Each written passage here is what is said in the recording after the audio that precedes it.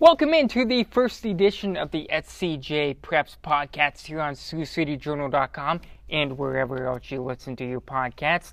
I'm your host, Zach James, the new assistant sports editor here at the Sioux City Journal. Coming up in this episode, we're going to preview the Drake Relays and preview a couple events, what you should be looking for, a couple top athletes, things like that, and get you ready to go for what to watch for at the Blue Oval coming up this weekend. I want to start out, though, kind of halfway selfishly thanking you, the readers, for all the nice notes, the tweets, the emails, reacting to my column that ran in Wednesday's Journal. I'm glad to be here in Northwest Iowa, and I hope this is a long ride, and I know Northwest Iowa had some really high-quality athletes, not only at the high school level, but also at the college level, the semi-pro level, and I can't wait to jump into it. This has been kind of a dream of mine. I didn't talk about this much in my column, so I'll talk about it here. I think the Journal is one of the top newspapers in Iowa. There is a list that I have of top newspapers in Iowa, the legendary ones, the ones that stand above the rest. And that's not to demean any of the other newspapers, because there are plenty of quality journalists here in the state, but the ones I hold in higher regard than others from a daily publication standpoint are the Des Moines Register, the Cedar Rapids Gazette, the Quad City Times, and the Sioux City Journal, and the Dubuque Telegraph Herald too. Being at a place where there have been so many great writers bring you quality content throughout the years, I wanted to be a part of that. And yes, I wanted to come home too, and that played a part of it too. But seeing my byline in the Sioux City Journal for the first time a couple weeks ago brought a smile to my face, and hopefully I can have plenty of those throughout the weeks and maybe even longer here in Sioux City. But with further ado, let's talk about the Drake Relays for a few minutes. It's already kicked off technically, because on last Saturday they had the half marathon 10K and the 5K. The Grand Blue Mile was on Tuesday, and the events at Capitol Square, mainly the pole vault and the decathlon and heptathlon, are on Wednesday. But things really get going on Thursday, especially from a high school standpoint. From a high school standpoint, it'll be the 3,000 meter run, the 3,200 meter run from a high school standpoint, and everything else is either open or in the college division for that. They call it the distance carnival, and they just try and get all the distance races out of the way so that they can keep things moving on Friday and Saturday. And that's what it's going to be on Friday and Saturday, is things really get ramped up Friday morning at 8 a.m. with the girls' 100-meter high hurdles, and we have some quality athletes competing in that event, as well as all the events. Lakin Gardner of Sioux City East will get things going on Friday morning, as she will compete in the second heat of the 100-meter hurdles in the girls. And then the boys, Max Murphy obviously is in there, and they'll get that going. I'm not going to go through the whole list of who is competing. Go on to SiouxCityJournal.com to find that list. But we will focus on a couple races here, and the first one that I want to focus on is the 100-meter dash in both boys and girls. Throughout most of the season, Ardell Inlay of Sioux City East has held the top time in the 100-meter dash. And I thought that was going to stand true throughout most of the season, but that has changed this week, and more specifically Tuesday night. Spirit Lake's Joe Stein ran a 10:68, 10.68 seconds at the Emmetsburg High School meet on Tuesday night, and that is the fastest time in the entire state right now. Inlay is at 10:74. That time has held true since April 2nd, but Joe Stein, a junior at Spirit Lake, now holds the top time in the 100-meter dash. So it looks like Inlay had some competition. Not to say that he didn't going into this race, because these are the fastest guys in the state, and Inlay even knows that he's going to go against some high competition.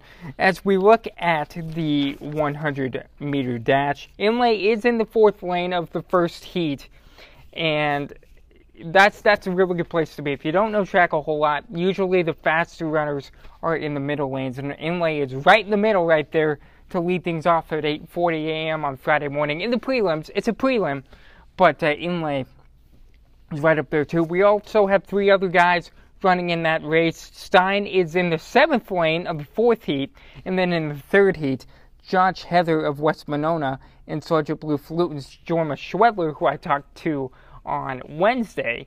We'll get into that here in a second, but they will also compete in the 100-meter dash. Holly Duax, however, still holds the top time in the state in the 100-meter dash. She will compete in the 5th lane of the first heat at 8:30 Friday morning in the prelims, going against Anna Winterroad, sophomore at OABCIG.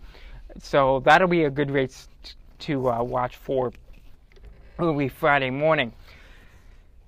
We have some fast kids here in Northwest Iowa, not only in the Iowa part, but like sports editor Justin Retz and I were talking about the other night, the Hanson girl from South Sioux City, her first name escapes me for some reason right now, and I apologize for that, but she beat Gardner in the 100-meter, Lakin Gardner in the 100-meter hurdle. So that just goes to show you that there are some fast kids, not only in Iowa, but also in South Dakota and Nebraska, which makes this area and my eagerness to be in this area so good.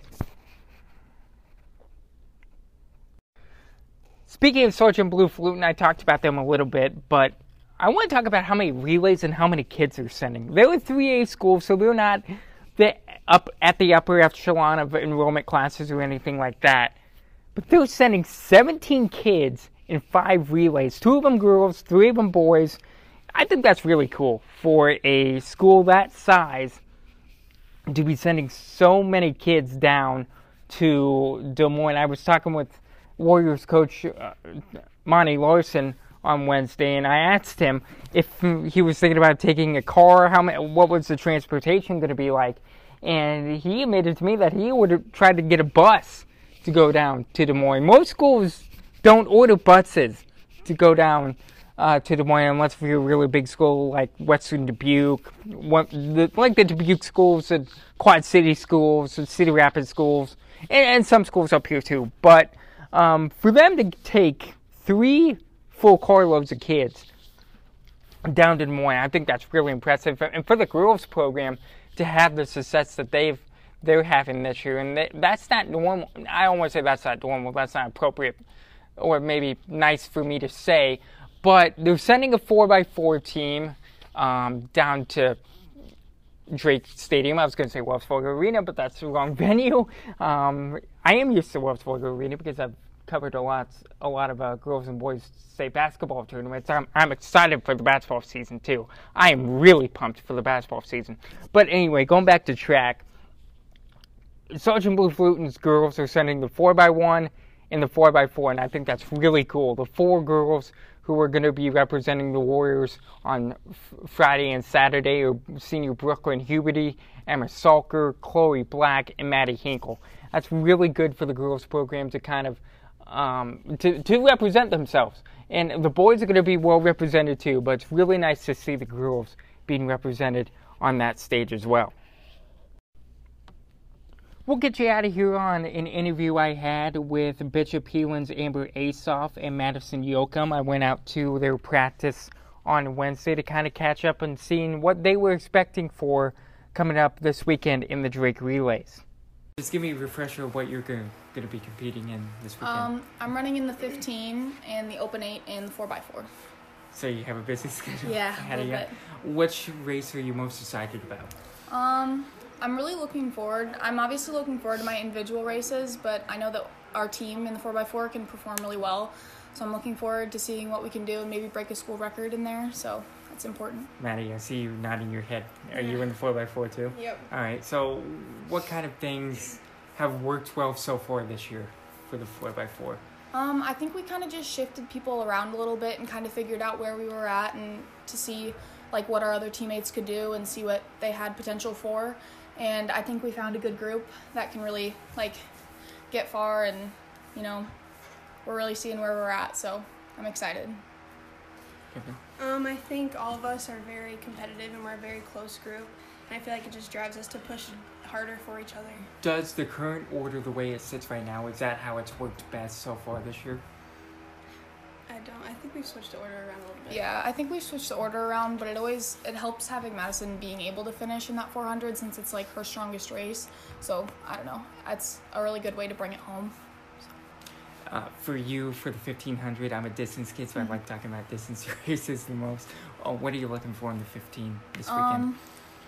I don't know. I've really started to like the 15 more this season, and I don't know. It's just a race I felt more comfortable in, and I guess I'm looking forward to having that good competition, and it's just a really good opportunity to like see what I can do, I guess. Is this the first year you've run the 15? I ran it last year too, but I hadn't run it as many times as I am this year, so I'm excited. Are you okay with running it as much as you have been this year? Yes, I don't know. I think it's a good race for me, and I just kind of like where I'm sitting at right now. So. Are you liking where you're at in the 8 too? Yes. Yep. I like the 800, and I had a good race at the beginning of the season, and I haven't quite like reached back to that point where I want to be, and I just don't want that to be like my peak of the season, right. And I want to be able to keep improving and like get a better time in a PR. So. Does that scare you at this point in the season? A little bit, but at the same time, I know I still have room to grow and like room to improve. So, I guess it's just another goal I'm getting ready to reach. Even though you haven't seen improvement in time necessarily in the 8, or do you still feel like you're improving in the 8? Sorry. You're fine. What did you say? Do you still feel like you're feeling improvement, seeing improvement in the 8, even though you're not seeing it in time? Yeah, I think that the more the season goes on, the more competition I'll have, and the more opportunities I'll have to like compete with other people, and I think that will help push me. So I'm looking forward to that. What are you looking for? What's your biggest goal going into this weekend? I just like to improve. I want to get better times. I want to get a PR, maybe in all our races, and just really show up and compete and see what I can do. Would it mean the most to see improvement in the 4x4 than maybe in the individual races? I think it would mean just as much to me, just because I really want to reach that school record in the 4x4, because I know that we have like the potential and we're able to do that. But at the same time, those individual races are also really important too. So I don't know.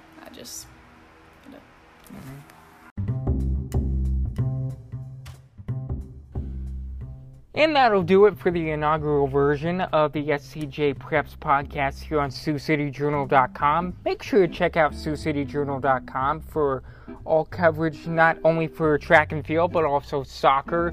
Also, tennis is going on right now, and a bunch of college baseball and softball going on right now, too. So it's a very busy spring schedule, and it will only get busier as the spring turns to summer, and then the summer turns into fall, and we'll be right here with you, not only from a podcast standpoint, but also a video standpoint, and obviously the content you can see online and in print as well. For the Sioux City Journal staff, I'm Assistant Sports Editor Zach James. Thanks for listening.